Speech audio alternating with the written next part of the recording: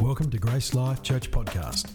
If you would like any more information about us, please visit our website, gracelife.com.au.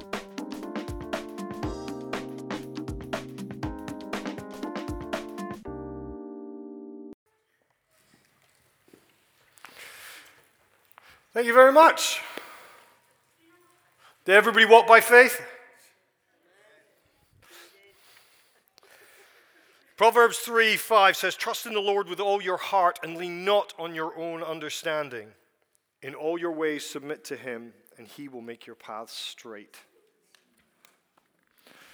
Well, this morning I've been told I've got to give a short message. John was supposed to be giving the message, then they realized it needed to be short, so they asked me.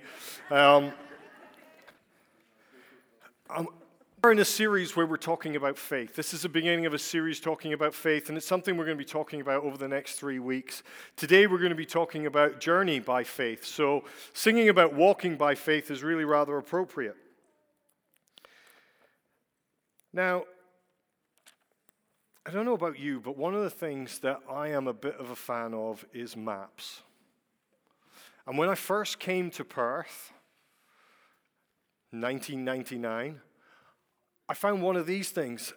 Obviously, it wasn't the 2021 edition, but I found that almost every person had one of these in their car. Did anybody else here have one of these? Yeah. And I was amazed, because back home in Scotland, you just kind of follow the roads and see where you end up. You know what I mean? Occasionally, you pull out a big map, but there was nothing as kind of concise and easy to use as the UBDs.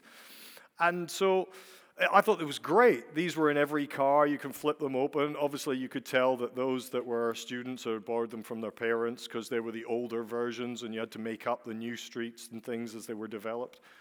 But it was fantastic, because as someone who was new to Perth, in order for me to get anywhere in the city, all I had to know was where I was and where I wanted to end up.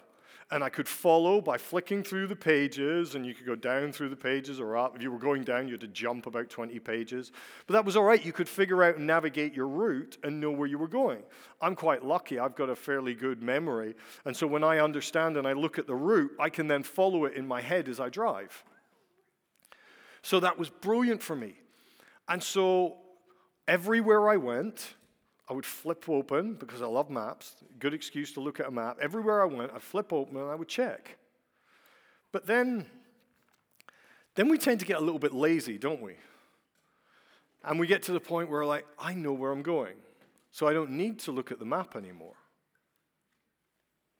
Well, I must admit, these days,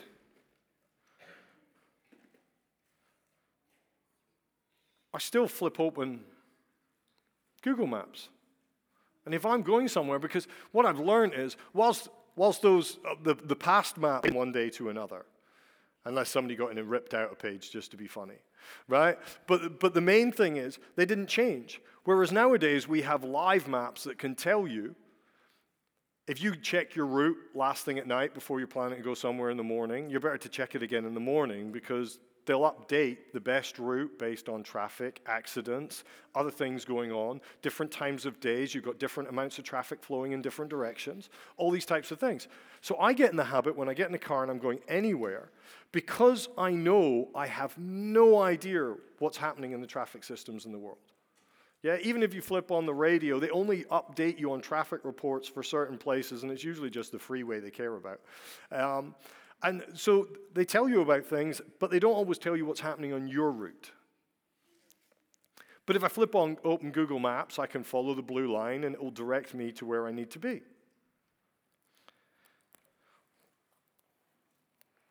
Let me just adjust this so I've got it, because otherwise I'll have no idea how long I'm taking. Well, it's interesting that we get into the place. But you know what I realized? I realized that I got into the habit of every physical journey I was taking, I would check the route. I would check to see if there were any obstacles in my path.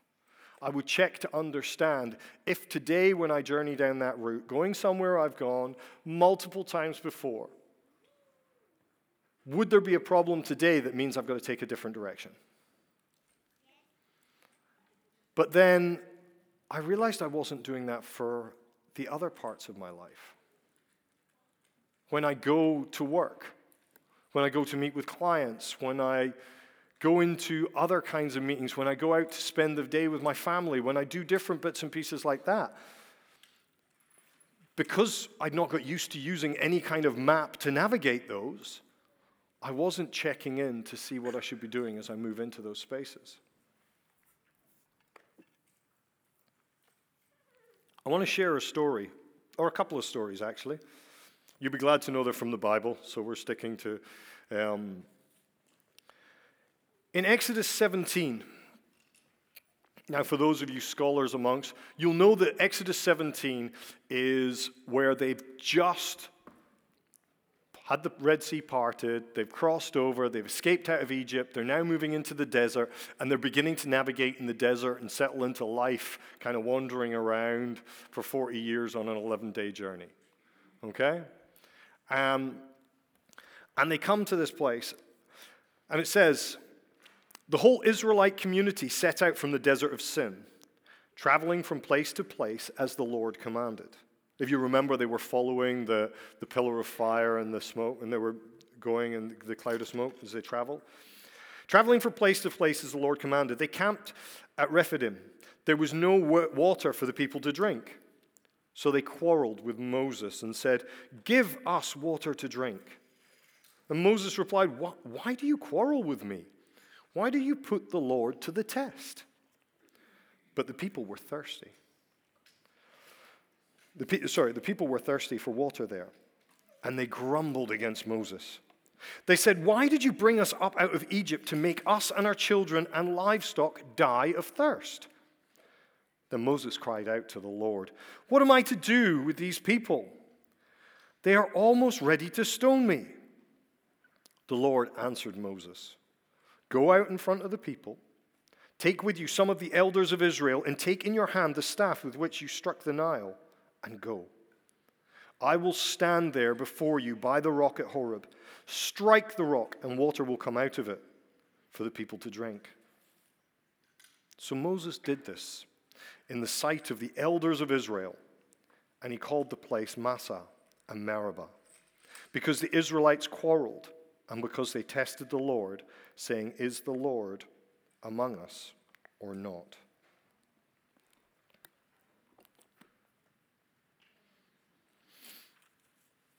They just entered. Now, how many people have walked around their house a few times? Yeah? When you begin to walk around your house, you turn the light on. My darling daughter turns on every light to navigate her way around the house. And then she very handily leaves them on in case anybody else ever wants to follow her in the direction she's gone. But as we get older and we become more attuned and more used to traveling through our homes and the places we're familiar with, we don't need to turn the lights on as often.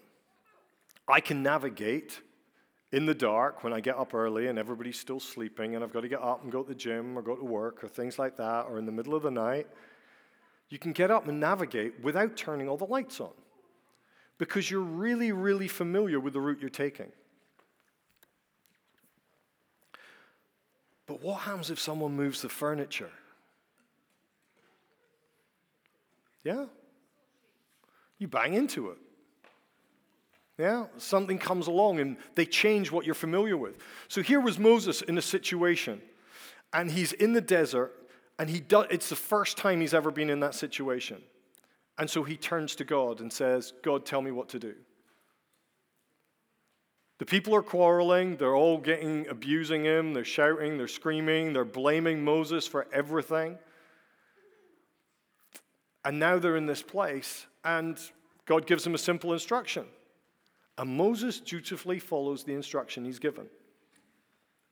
And boom, his faith is answered, and the people are provided with water from a rock. Yeah, all it took was a tap with a stick. Now, I don't know about you, but I've tapped a few rocks with sticks in my time, and I've never seen any water come out of them, okay? So it takes faith to draw water from a stone. Interestingly enough, The Bible recounts that almost 40 years later, just before they were about to cross another river, they find themselves back in exactly the same place with exactly the same problem. In Numbers 20, in the first month, the whole Israelite community arrived at the desert of Zin, and they stayed at Kadesh, where Miriam had died and was buried. Now there was no water for the community, and the people gathered in opposition to Moses and Aaron. Same problem, same place. They quarreled with Moses and said, "If only we had died when our brothers fell dead before the Lord. Why did you bring the Lord's community into this wilderness that we and our livestock should die here?" They've still got the same complaints. They're still saying the same stuff. 40 years in the desert, and they're still going on. "Why did you bring us up out of Egypt to this terrible place? It has no grain or figs, grapevines or pomegranates, and there is no water to drink." Moses and Aaron went from the assembly to the entrance, to the tent of meeting, and fell face down. And the glory of the Lord appeared to them. And the Lord said to Moses, "Take the staff, and you and your brother Aaron gather the assembly together." But then he said something different. He said, "Speak to the rock before their eyes, and it will pour out its water. You will bring water out of the rock for the community so they and their livestock can drink." So Moses took the staff from the Lord's presence. And just as he had commanded him, he and Aaron gathered the assembly together in front of the rock. And Moses said to them, "Listen, you rebels, must we bring you water out of this rock?" Then Moses raised his arm and struck the rock twice with his staff. Water gushed out, and the community and their livestock drank. But the Lord said to Moses and Aaron, "Because you did not trust in me enough to honor me as holy in the sight of the Israelites, you will not bring this community into the land I give them." These were the waters of Meribah, where the Israelites quarreled with the Lord and where he was proved holy among them. 40 years later, but it's the same people, the same problem, the same place. Now Moses turns to God. And then he disregards what God says to him and does what he always done the first time. See, we can get up in the morning and we can go through our routine of flicking through our Bible and praying or whatever other things that we can get in the habit of doing, which are good things. But if we don't actually listen to what God says to us and have faith enough to move into a space that it's not about going, "God, I'm going to tick a box, then I'm going to get on with what I'm doing for the day." You know, this journey by faith, this walking by faith, is about beginning to ask God, where do I put my foot today? When I start taking steps, where are those steps going to lead me?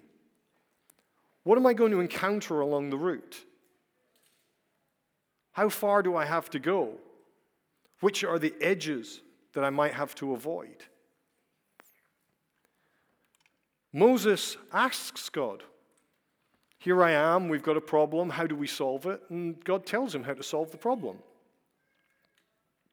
And Moses walks up to the rock, and he's got his stick, because God told him to take the stick. But what did God tell him to do with it? He told him to speak. But what did he do?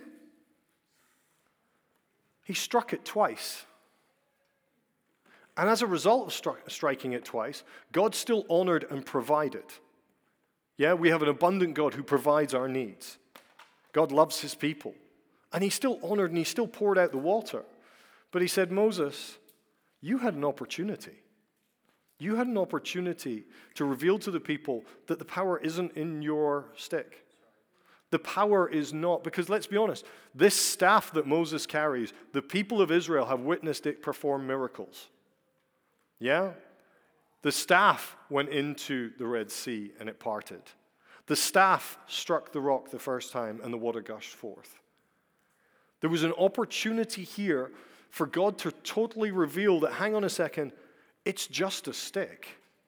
Without the power of God, that stick is just basically pre-ready firewood that you're carrying around in case you need it later. Yeah? So we got to this space, and Moses is in that space. And Moses gets told, as a result of what you've done, you will never enter the promised land. When we walk by faith, we've got to take the time to listen.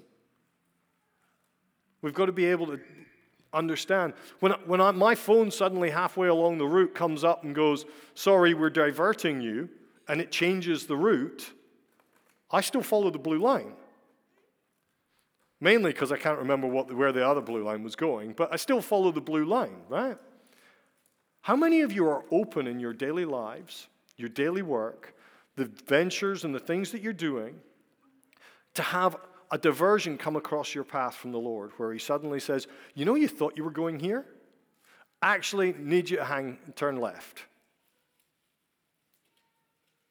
How many of us are in that space where we're willing for that to take place and obedient enough to listen when it comes? I know personally, you may or may not be aware, but last year the world was hit by a disease called COVID. I'm really pleased to say that right now we are now in what they call phase 5, so all restrictions have been removed from WA. Oh, it's changed again. Oh. Pardon? Oh, okay. Okay, there's more changes again. Okay. Well, it was nice while it lasted.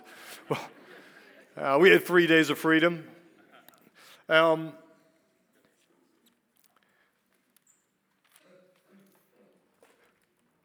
during COVID, I run my own business. For those of you that aren't aware, I'm not a pastor. I don't work in the church or for the church. I work in his church. But I run my own business. And as a consultant, as someone who goes into businesses to help them, support them, train them, when COVID hit and they weren't allowed extra bodies on site, guess who was first to get kicked out? Which was tough. Because for the best part of a year, if it wasn't for the government giving us handouts, I would have had almost zero income. Now, in that space, I have also in WA helped found and lead what is now, is the WA chapter of what is now the world's largest marketplace ministry. And so I was teaching people for almost a decade how to live kingdom finance-wise. But then this whole fear aspect comes in, okay? And how many of you know that fear is actually the opposite of faith? Yeah? It's the opposite end of the tangent. Okay, when we allow fear to constrict us and stop us doing stuff, we're actually not living in a place of faith. And whilst in my brain, I'm teaching people that we should be tithing, that we should be overflowing, that we should be blessing, that we should be pouring out, as my own income dried up, and I could see no end in sight for what was going on, I'm still thinking in that mode, but my physical actions are dragging me into a place where I'm going, I can't really afford to pay tithes. I can't afford to be blessing and doing all these things because I barely got enough for myself. And you get drawn into a place, and before you know it, you're so distant from the faith journey you know you should be walking, because fear, little by little, has managed to constrain you and pull you back and restrict you and draw you to a place whereby now you're not doing the things that you know by faith that you should be doing. You're struggling. When we get into that place, we start to try and do things by our own strength. Now, I'm fairly competent. I'm physically fit. I'm mentally quite acute. I can solve a lot of problems. In fact, what I do is solve problems for businesses every day. So it's really natural for me to fall into a space where I try and solve all my own problems. But that's not living by faith. Now, don't for a second think that I'm saying we do nothing. We just sit there and go, come on, God, you do it all. But we are supposed to submit to God everything that we have and that we do and say, God, what do you want me to do with that which you have given me? So that when I solve a problem, when I do these things, I do it out of your blessing. Back when we first came back to Australia, I was traveling all over Southeast Asia in the kind of similar job to what I do now, but I'd have to fly into places. And my boss would phone me and he said, look, you've got a week. By the end of the week, we need to turn this business around and we need to have about 2 million annual profit coming out of it. It's currently not making any money. I'll speak to you on Friday. So that's me on a plane on Sunday. And there's nothing more encouraging to pray than when you're in a situation like that. And what I would do is I'd pray and I'd say, God, I have no idea how we're going to do this in 1 week. If you don't step in, I'm probably going to have to find a new job. And without fail, every Friday, we didn't just hit our targets, we'd exceeded them. Because I didn't try to do things my way. I said, God, what do you want me to do? But in this situation over the last year, I'd found myself getting back into a space where I'm trying to do all this stuff, and everything I'm trying to do is hitting brick walls and failing miserably. Just everything. And I'm thinking, God, where are you? And then it dawned on me. I wasn't even listening to know where he was or where he wanted me to go.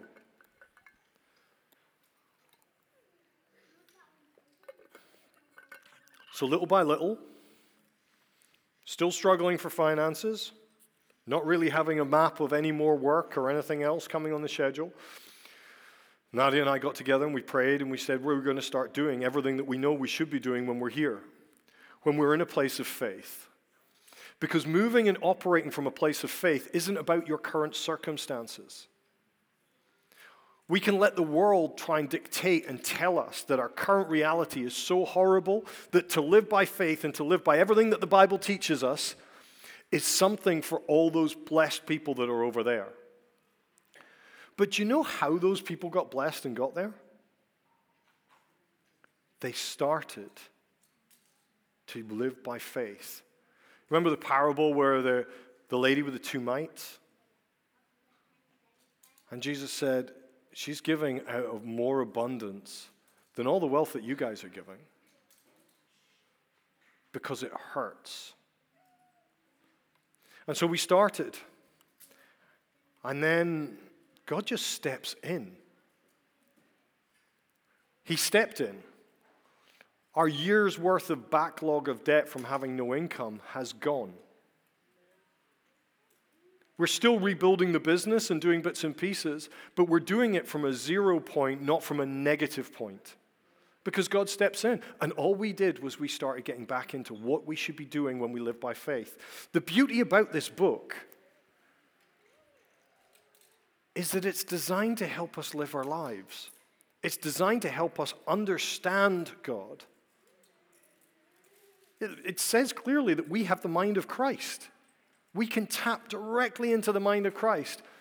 And I love what Christ says. He says, I don't do what I do for my own sake. I don't do what I do for my own good. I do what I see the Father doing. See, even Christ would spend every day praying to figure out where he was to go and what he was to do. He lived an example of living by faith. He didn't just talk about it. He didn't just go, look, this is what you should do. He didn't say, right, okay, you go off and do that. Tell me what it's like when you get back. He walked the talk. I'm going to share another story from another Bible that I get to read from on a regular basis.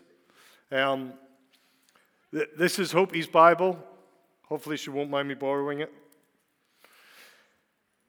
In 2 Kings 4, there is a great story of the example of faith.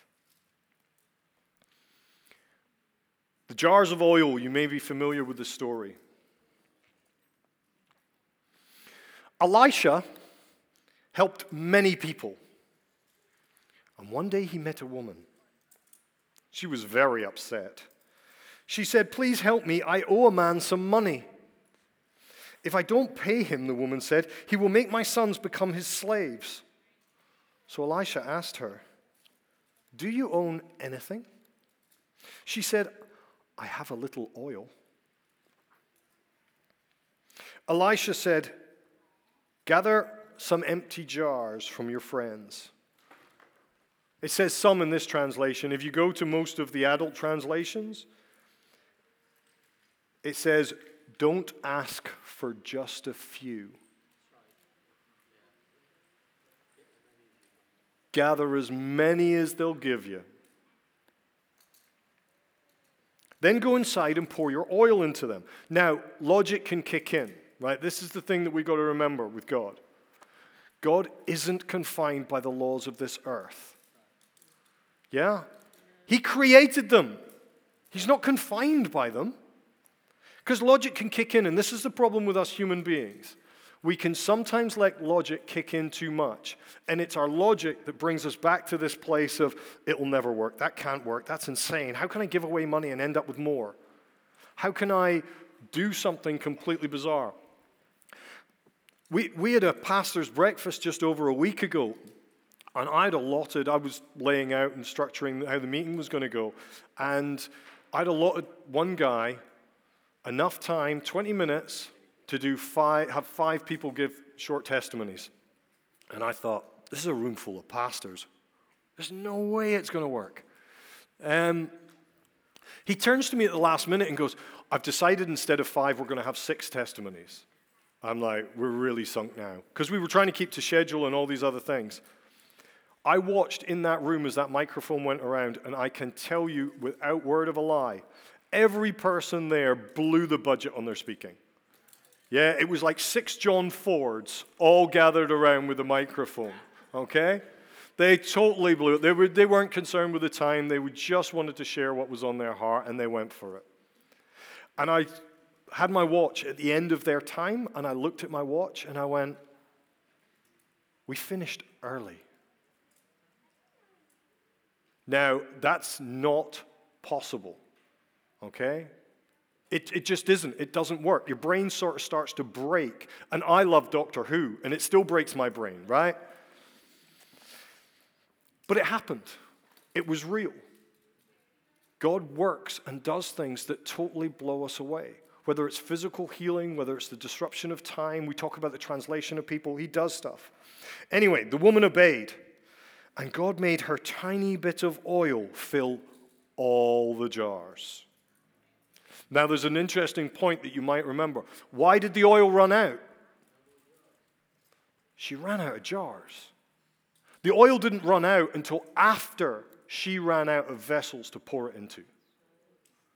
It didn't run out and she said, oh, thankfully, that was the last pot anyway. She ran out, she couldn't find any more pots, and then it stopped.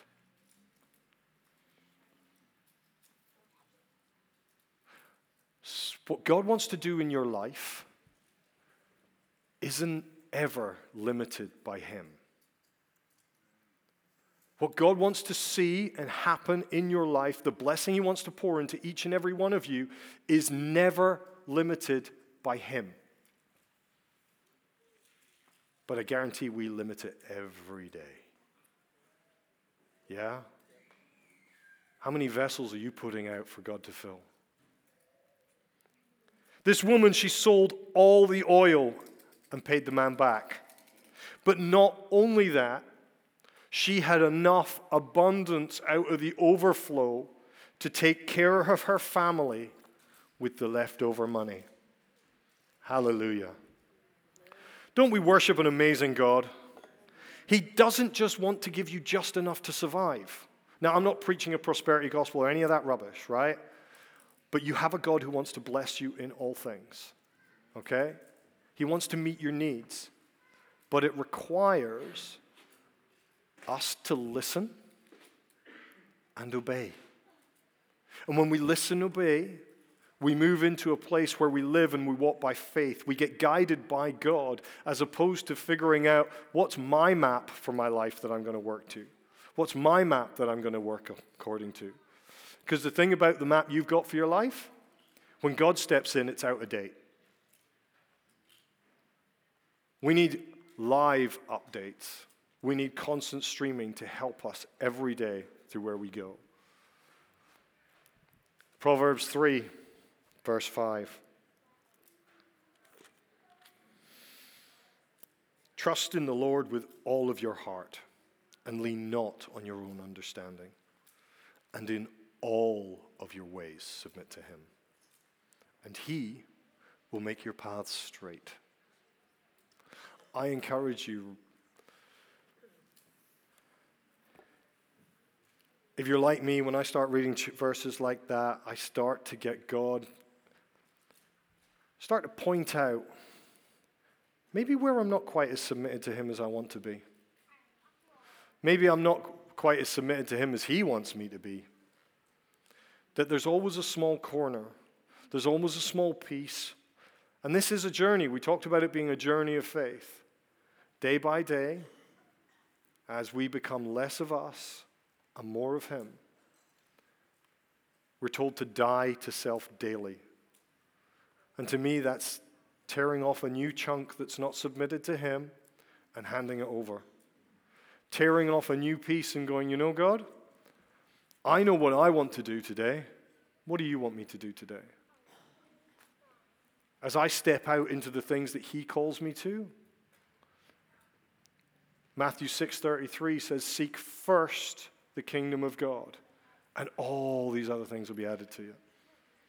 We've got to stop worrying about the things of the world and start just glorifying in the things of Jesus Christ. Because he is the one true living God.